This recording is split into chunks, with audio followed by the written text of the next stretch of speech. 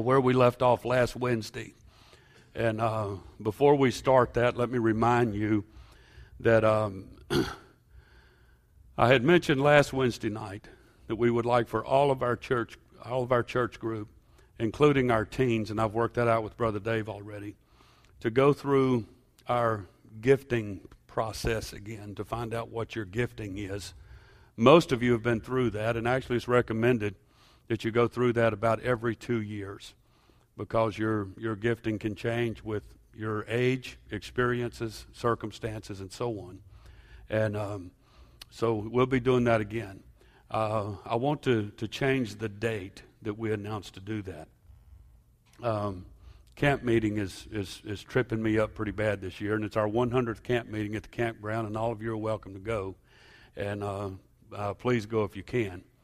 But we're going to pass out the part that you fill out. We'll give you that the Wednesday night before camp meeting starts and the Sunday before camp meeting starts. The Wednesday night after camp meeting is when we will have everyone in here, including the teen group. They'll be with us that night, and we'll go through that process again. I'm asking you kindly tonight, don't say, well, I've done that before, I don't need to do it again. Yes, you do. As I just said, it's recommended you do that. Some churches do it every year, and but at least every 2 years. And so I'm asking everyone to show support and interest, and it may surprise you.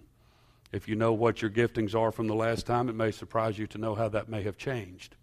For those of you that's never been through it, it's usually a pretty good eye-opener for the people that go through it the first time. So please remember that. We will go through that and with you the Wednesday night after camp meeting. And so we'll remind you of it as it keeps getting a little bit closer.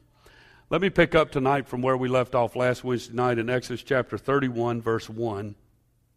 The Bible said, the Lord spake unto Moses, saying, See, I have called by name Bezaleel, the son of Uri, the son of Ur, the tribe of Judah, and I have filled him with the Spirit of God in wisdom and in understanding and in knowledge and in all manner of workmanship, to devise cunning works, to work in gold and in silver and in brass and in cutting of stones to set them, and in carving of timber, to work in all manner of workmanship. We're talking to you tonight about finding your ministry, and we're wanting to grow our ministry people, our leadership people. We're wanting to grow that group, and there's things that you can contribute that you may be surprised. God gave Bezaleel an ability of artistic craftsmanship so that he could help build the tabernacle of God. It was not a spiritual gift, but it was a natural gift.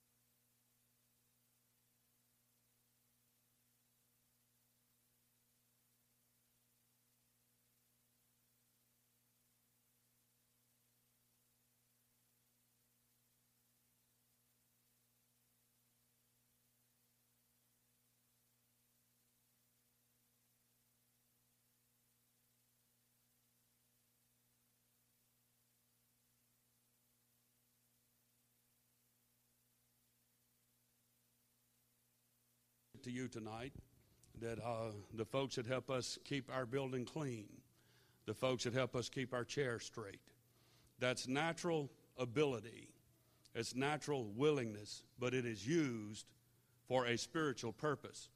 I overheard Brother Troy and Brother Dave tonight talking about setting up a time to do a jambalaya dinner this summer for a She's for Christ fundraiser. We've done that for the past couple of years in a row. It's a natural ability he has to prepare jambalaya, and he does a phenomenal job at it. But it is used for a spiritual purpose. Does everybody understand that? I want to show you tonight there's a difference between physical, natural gifting and spiritual gifting. I don't want you to confuse this with the spiritual gifts that we talked about a little bit last Wednesday night.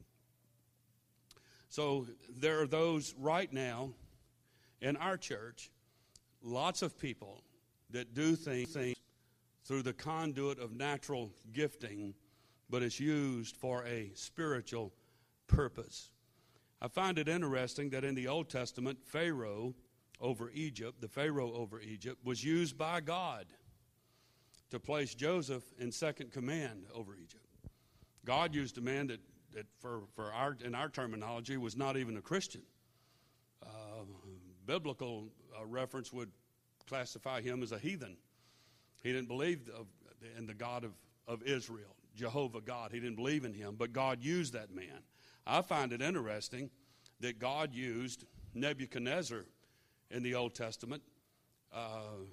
We call it the book of Daniel, but it's Nebuchadnezzar's dream that goes hand in hand with the book of Revelation in the New Testament.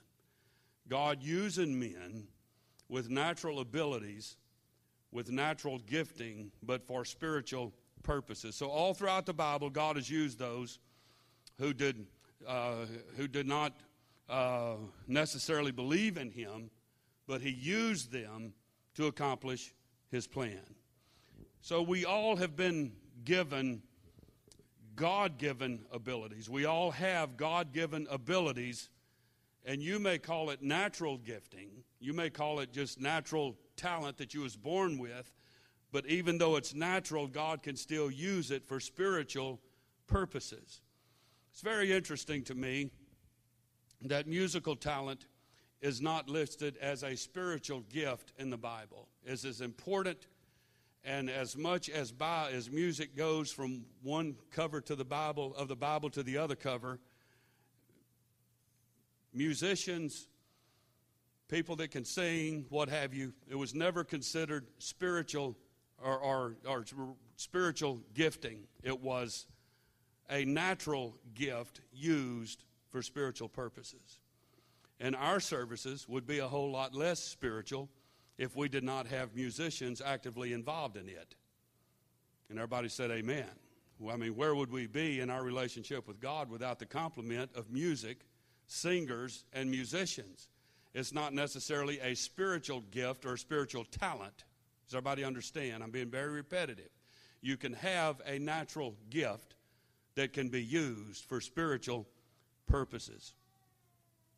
God has given others the ability to make money. This is scriptural in Deuteronomy 8:18. But thou shalt remember the Lord thy God, for it is he that giveth thee power to get wealth, that he may establish his covenant, which he sware unto thy fathers as it is to this day. So God enables people to be wealthy, to minister and to bless the church. A natural ability used for spiritual purposes. So it would seem to many that producing wealth would be one of the least spiritual talents. But that's not what God said. He said, I've given you that ability. I've given you that power to earn your wealth, and it's to be used for a spiritual purpose first. So there's people in the kingdom today that don't do anything else but give to the kingdom. This ministry is one of the most necessary ministries in the church, and we might as well all accept the idea that it takes money to operate. It does. And our church is very giving, and we appreciate it so very much more than you know. So I don't want anyone here tonight to underestimate your natural abilities. Your natural abilities were given to you by God to be used for a spiritual purpose first. All of this revolves around this concept that the Bible teaches. All revolves around what Jesus said when he said, seek ye first the kingdom. You use all of your gifting, all of your talent for the kingdom first, and then you use the balance of it for wealth, for income, for employment, and so on. So one of the most common excuses people give for not getting involved in a ministry at church is that they just don't have any abilities to offer. And I mentioned some of this last Wednesday night. Nothing could be farther from the truth. It's a proven fact that the average person possesses from 500 to 700 skills. There's things that people can do. It's amazing that there's functions we do at work and there's functions we do around our home, but if that same function is called for at church, we want to be a little bit resistant and say, well, I can't do that. Well, why? You do it at home and you do it on your job, whatever the similarity would be. So why can't you do that at church? People oftentimes draw a line between all of the rest of their life and church. Church is a completely different thing. When the Bible wanted church to be, the kingdom of God to be, what your life revolved around, and everything else falls into place. So I hope you're understanding tonight that all of you, everyone here tonight, has abilities. The sad part of it is that some of us do not really know what they are. We're not really aware of what our abilities are, and may I say even our specific abilities. So we're going to do the gifting thing in a few weeks, and it will tell you what your abilities are.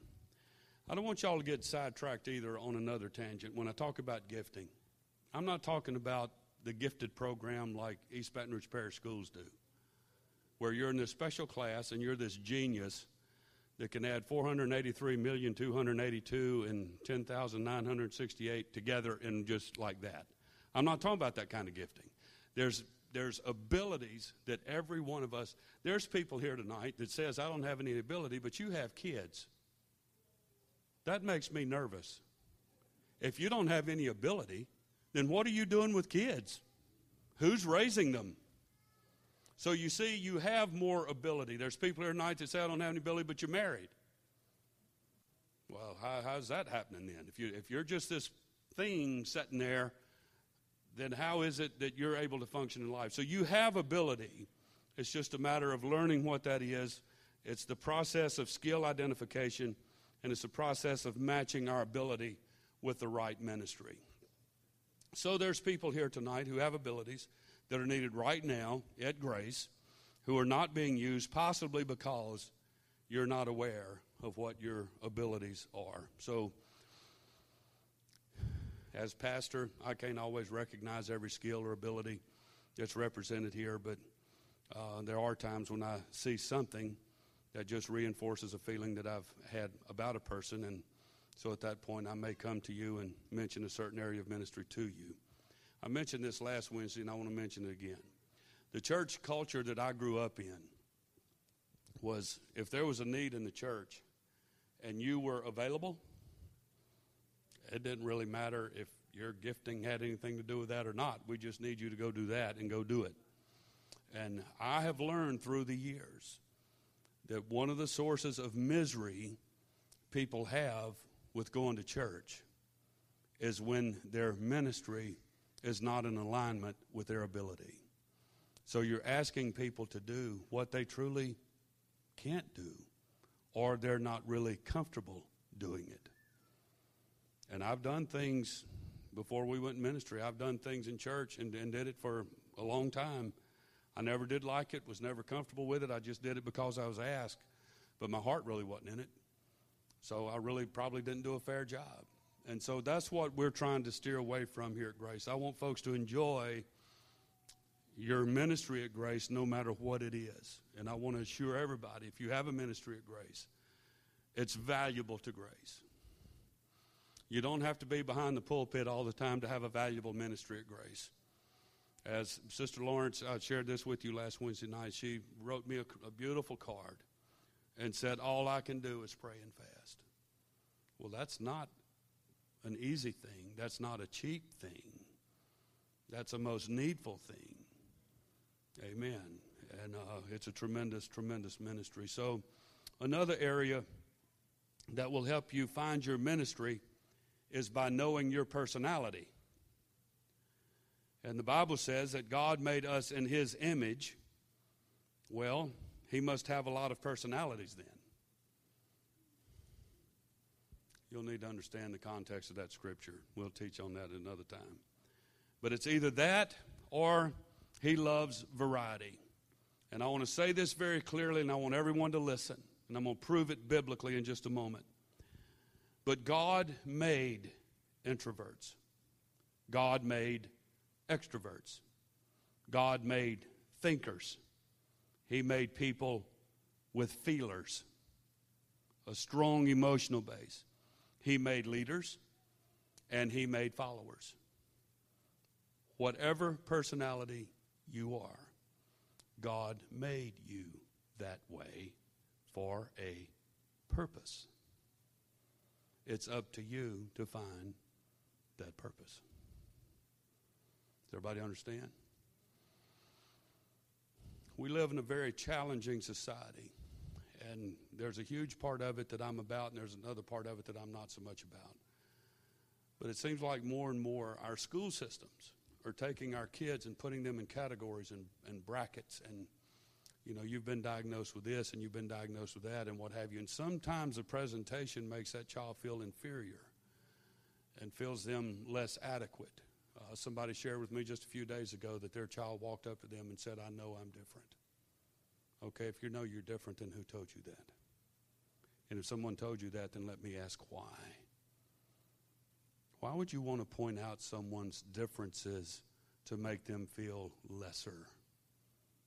Does everybody understand?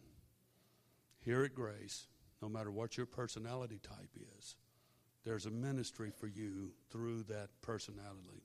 Let me prove it. Now, people smarter than me can study the life of Peter in the New Testament. They say he was a sanguine. That's a personality type that is just cheerfully optimistic.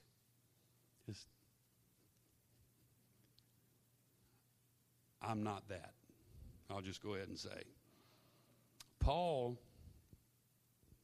people that study psychology and what have you, with the information we have with Paul, they believe that he was choleric, showing or tending to show anger or irritation quickly. We might call that hot-headed in our society. He had a bunch of buttons, and it didn't take much to push him and set him off. Thomas was melancholy, feeling or making somebody feel a thoughtful or gentle sadness when you were around him.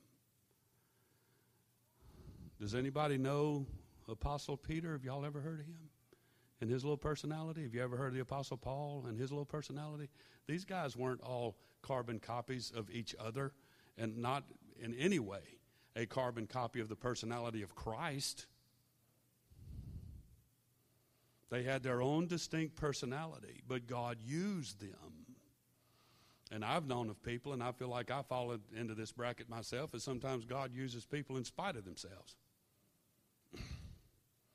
So there's no wrong or right personality for ministry, and I would to God everybody can understand that. Get over your idea of inferiority or lack of self-esteem or on an ego trip and too much pride. It can be anything. Anything can vex you. Any makeup or part of your personality can vex you to believe that I'm not worthy to be used by God in anything. People won't accept me. I've heard people say that. People will look at me like I'm crazy. Any kind of excuse you can imagine. There's no wrong or right personality for ministry. We need all kinds of personalities to give the church balance and excitement. Your personality will affect how and where you will use your gifts and abilities. For example, two people may have the same gift of evangelism. Watch this. Two people may have the same gift of evangelism, but if one is an introvert and the other is an extrovert, then that gifting is going to be expressed in two different ways. You don't look at the extrovert and say, boy, he's the evangelist, and the introvert has got the wrong calling on his life. You don't do that. You have to understand their personality and how God can bring that out of them. I'll show you how it may work. The introvert may be kind of the behind-the-scenes guy that prepares materials for outreach. He's never in the limelight, but he does all the footwork, the behind-the-scenes work, whereas the extrovert might teach the home Bible study. So who has the gift of evangelism or not? I say they both do. Does that make sense? It just makes sense to me that we will be more successful as a church body if each of us ministers in our strong areas of gifting, natural abilities, etc. A carpenter knows that it's easier to work with the grain of wood work with the grain of wood than to work against the grain of wood. In the same way, when you are, I'm going to use the word forced. Please understand the context here. But in the same way, when you're forced to minister out of your character, out of your temperament, it creates tension and discomfort and produces less than desired results. So this is where we want to match people up, their ministry with their ability. And we try real hard to do that at Grace, and I think we've had some success with that. There's another byproduct of trying to get people to minister in areas where they don't have any ability to do that. This is what happens. And anybody at Grace that has gone into leadership, if you have a title behind your name here at Grace, you've heard me say this. If you take on this area of leadership and responsibility, if you don't like it, if you get burnt out with it, come tell me. You can sit down or we'll move you to something else. But don't leave the church. I've seen it all of my life. Sunday school teachers that are pressured to teach that class, and the only way out they have is to discontinue membership at that church, and oftentimes they don't find another one to go to. This area is full of that. So we don't want anyone to feel pressured to do anything, and if you are doing something that doesn't work out for you, it's not working out, circumstances in your life may change. Marriage may be more demanding. Parenting may be more demanding. Work may be more demanding. Just be honest about it. But come talk to me. I'd far rather have you sitting here than not here at all. Everybody said amen. Does everybody understand? I didn't hear any response to that question. Do I need to go over that again? Does everybody understand? Thank the Lord.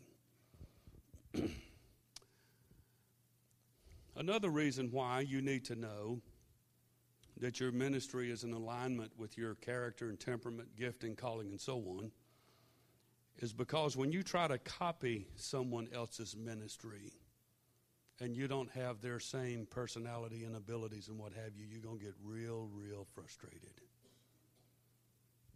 I can promise you, if I decided that I could play the drums Sunday morning just like Chris Lewis does, so I walk up to that drum cage over here and I say, can I play for a little while? I'm going to get real frustrated, and you're going to get even more frustrated. I don't have that ability, but he does.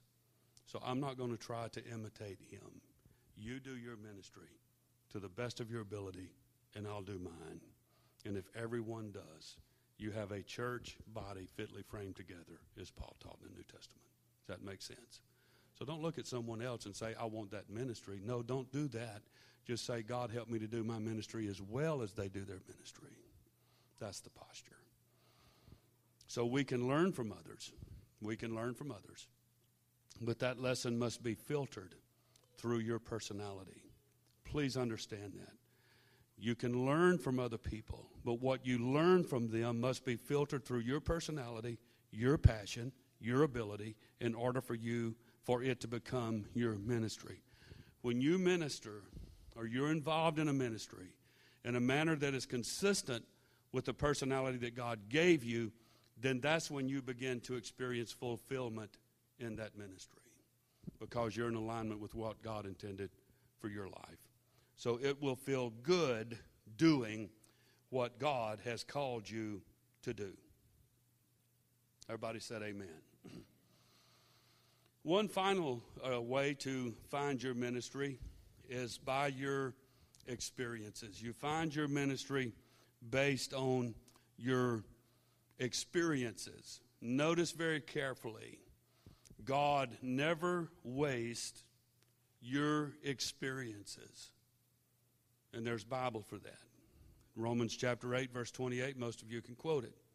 And we know that all things work together for good to them who love God, to them who are the called according to his purpose.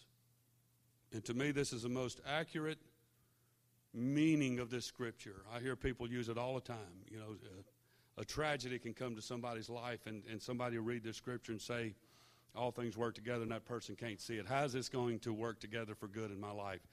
But in ministry, the last phrase of that verse is the key part of it.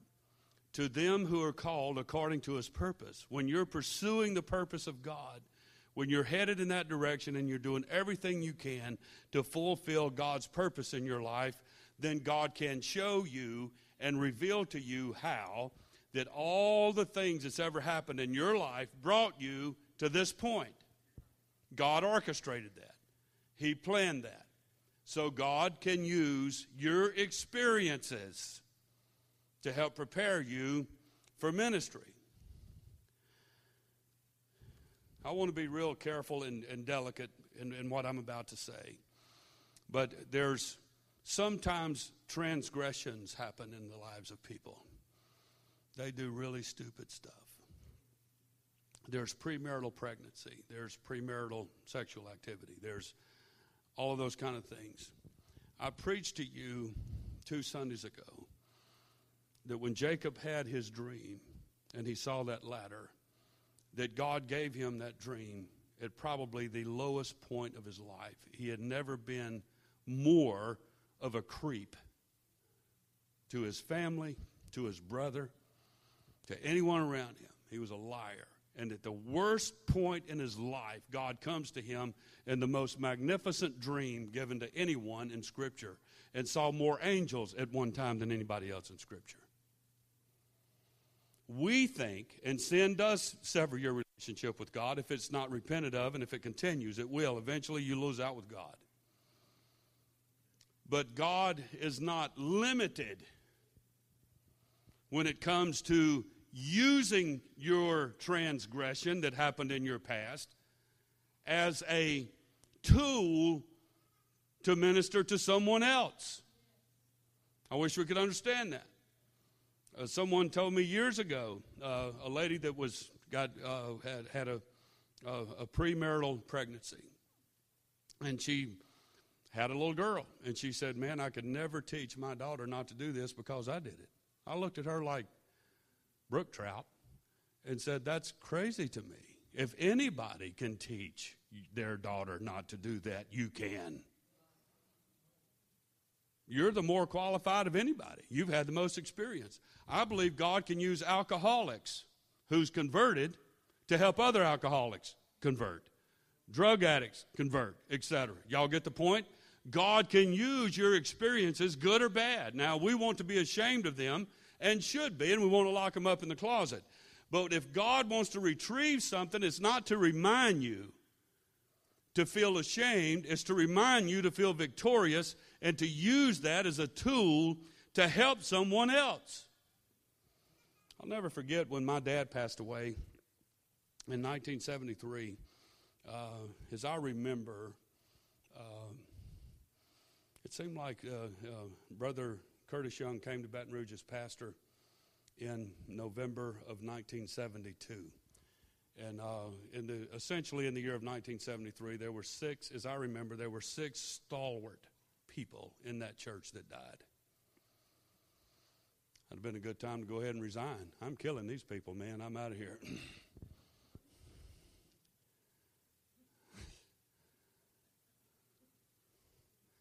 I am happy I got more smiles than I've been getting lately, so maybe I found what I needed to find here. Anyway, but he didn't, and he stayed, but my dad was one of them.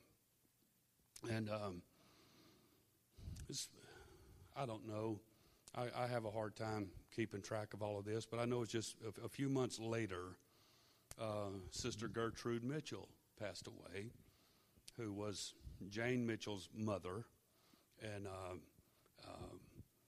Jane and I, just a month or two after her mom and dad died, went out on a date. Now, this was before I was married to Sister Murphy, for any of you that's whatever. But anyway, we went out on one date, and it had nothing to do with romance. I lost a parent. She lost a parent. We had that in common, and we went out on a date. And I remember when I took her home, we just went to a restaurant, and I took her back home. And we were sitting in the car, and that was the first ministry moment of significance that I remembered in my life. And it's what started directing me and pulling me towards fulfilling the call of the ministry in my life. But I looked at her and something just came over me, and I said, I know exactly how you feel. And I've been going through this myself, as you know, and so on. But I can promise you that God has been with me every step of the way. And he's held me close. And he's been a comfort to me. And the church has been a support group. And I shared that with her. And I don't know if that was so much for her or for me. But it showed me that God used that awful tragedy in my life at 16 years old to minister to someone else. And that's really where my ministry began. So God can use even negative, hurtful experiences in your past to help you find your ministry. So I believe that God has given us our experiences, good or bad, to help others through theirs. You can look at your education, the things that drew you to your career. We have a lot of people in our church that have a college education, college degree. What drew you to that? When you see our young people being drawn into college, you could help them with that. You could help them make the right choices. You could steer them and guide them. You could be a coach. You could be a mentor. And your professional experience, what kind of profession do you have? And have you been successful in that profession? If you have, then why? Did any past experiences help you with that? There are spiritual experiences that we can talk about. What are the most meaningful times with God in your life? Have you had ministry experiences? Have you served God in the past in a positive and productive way? And then have you had painful experiences? What kind of trials have you been through, and what have you learned from them? So all of these things God can use to help you find a ministry. People who's had difficult marital situations. People who may have gone through a divorce. No, you don't want to advertise that and be proud of it per se. God forbid. But if you know someone else is having marital difficulties, maybe you could advise them and recommend some things that would prevent theirs from breaking apart. There's all of our experiences in our past. If we could notice them, be cognizant of them, pay attention to them, there's things that's happened in our past that we can use as a platform for ministry if we would pay attention to those things. So your experiences have helped determine where you are right now. Your past experiences has helped bring you to where you are right now. So why wouldn't you think that they can also help determine your future as well when they're properly placed in the hands of God? And then our last and final ingredient is you must desire. You've got to have a desire for ministry. I'll be honest with you, and I have mixed emotions about this. I appreciate people when I ask them to do things and they do it. I appreciate that. I really, really appreciate it. But I appreciate it even that much more when I know they're just waiting to be asked because they've always had a desire to do that. Or you ask them to do it and they do it for a while and they realize, you know what, this is really working out great for me. And it just makes ministry incredible. There are oftentimes, and I'm going to say by and large the majority of the time, the reason we're not happy is Christian people. And this is one of my Pentecostalisms that I can go off on sometimes. Is most of you that's been in and around Pentecost for years, gifted you for and gave you abilities to do. You've never found it. So you're not happy. You're not satisfied. But I want to say to you tonight that you have to have a desire. As old Brother Alan Knox preached, and I'll never forget the message, and most of you have heard it. You just got to have a want to, man. And if you want to find your ministry, if you want to find your place in the kingdom of God and to be productive and to be fruitful, if you really want to seek first the kingdom of God, then it's going to be desire-driven. Nobody can make you do that. You know, as a child, your parents can make you do things against your will because they're mom and dad and you're a kid. But when you become adult, and some of you need to start practicing that, by the way. But anyway, when you become an adult,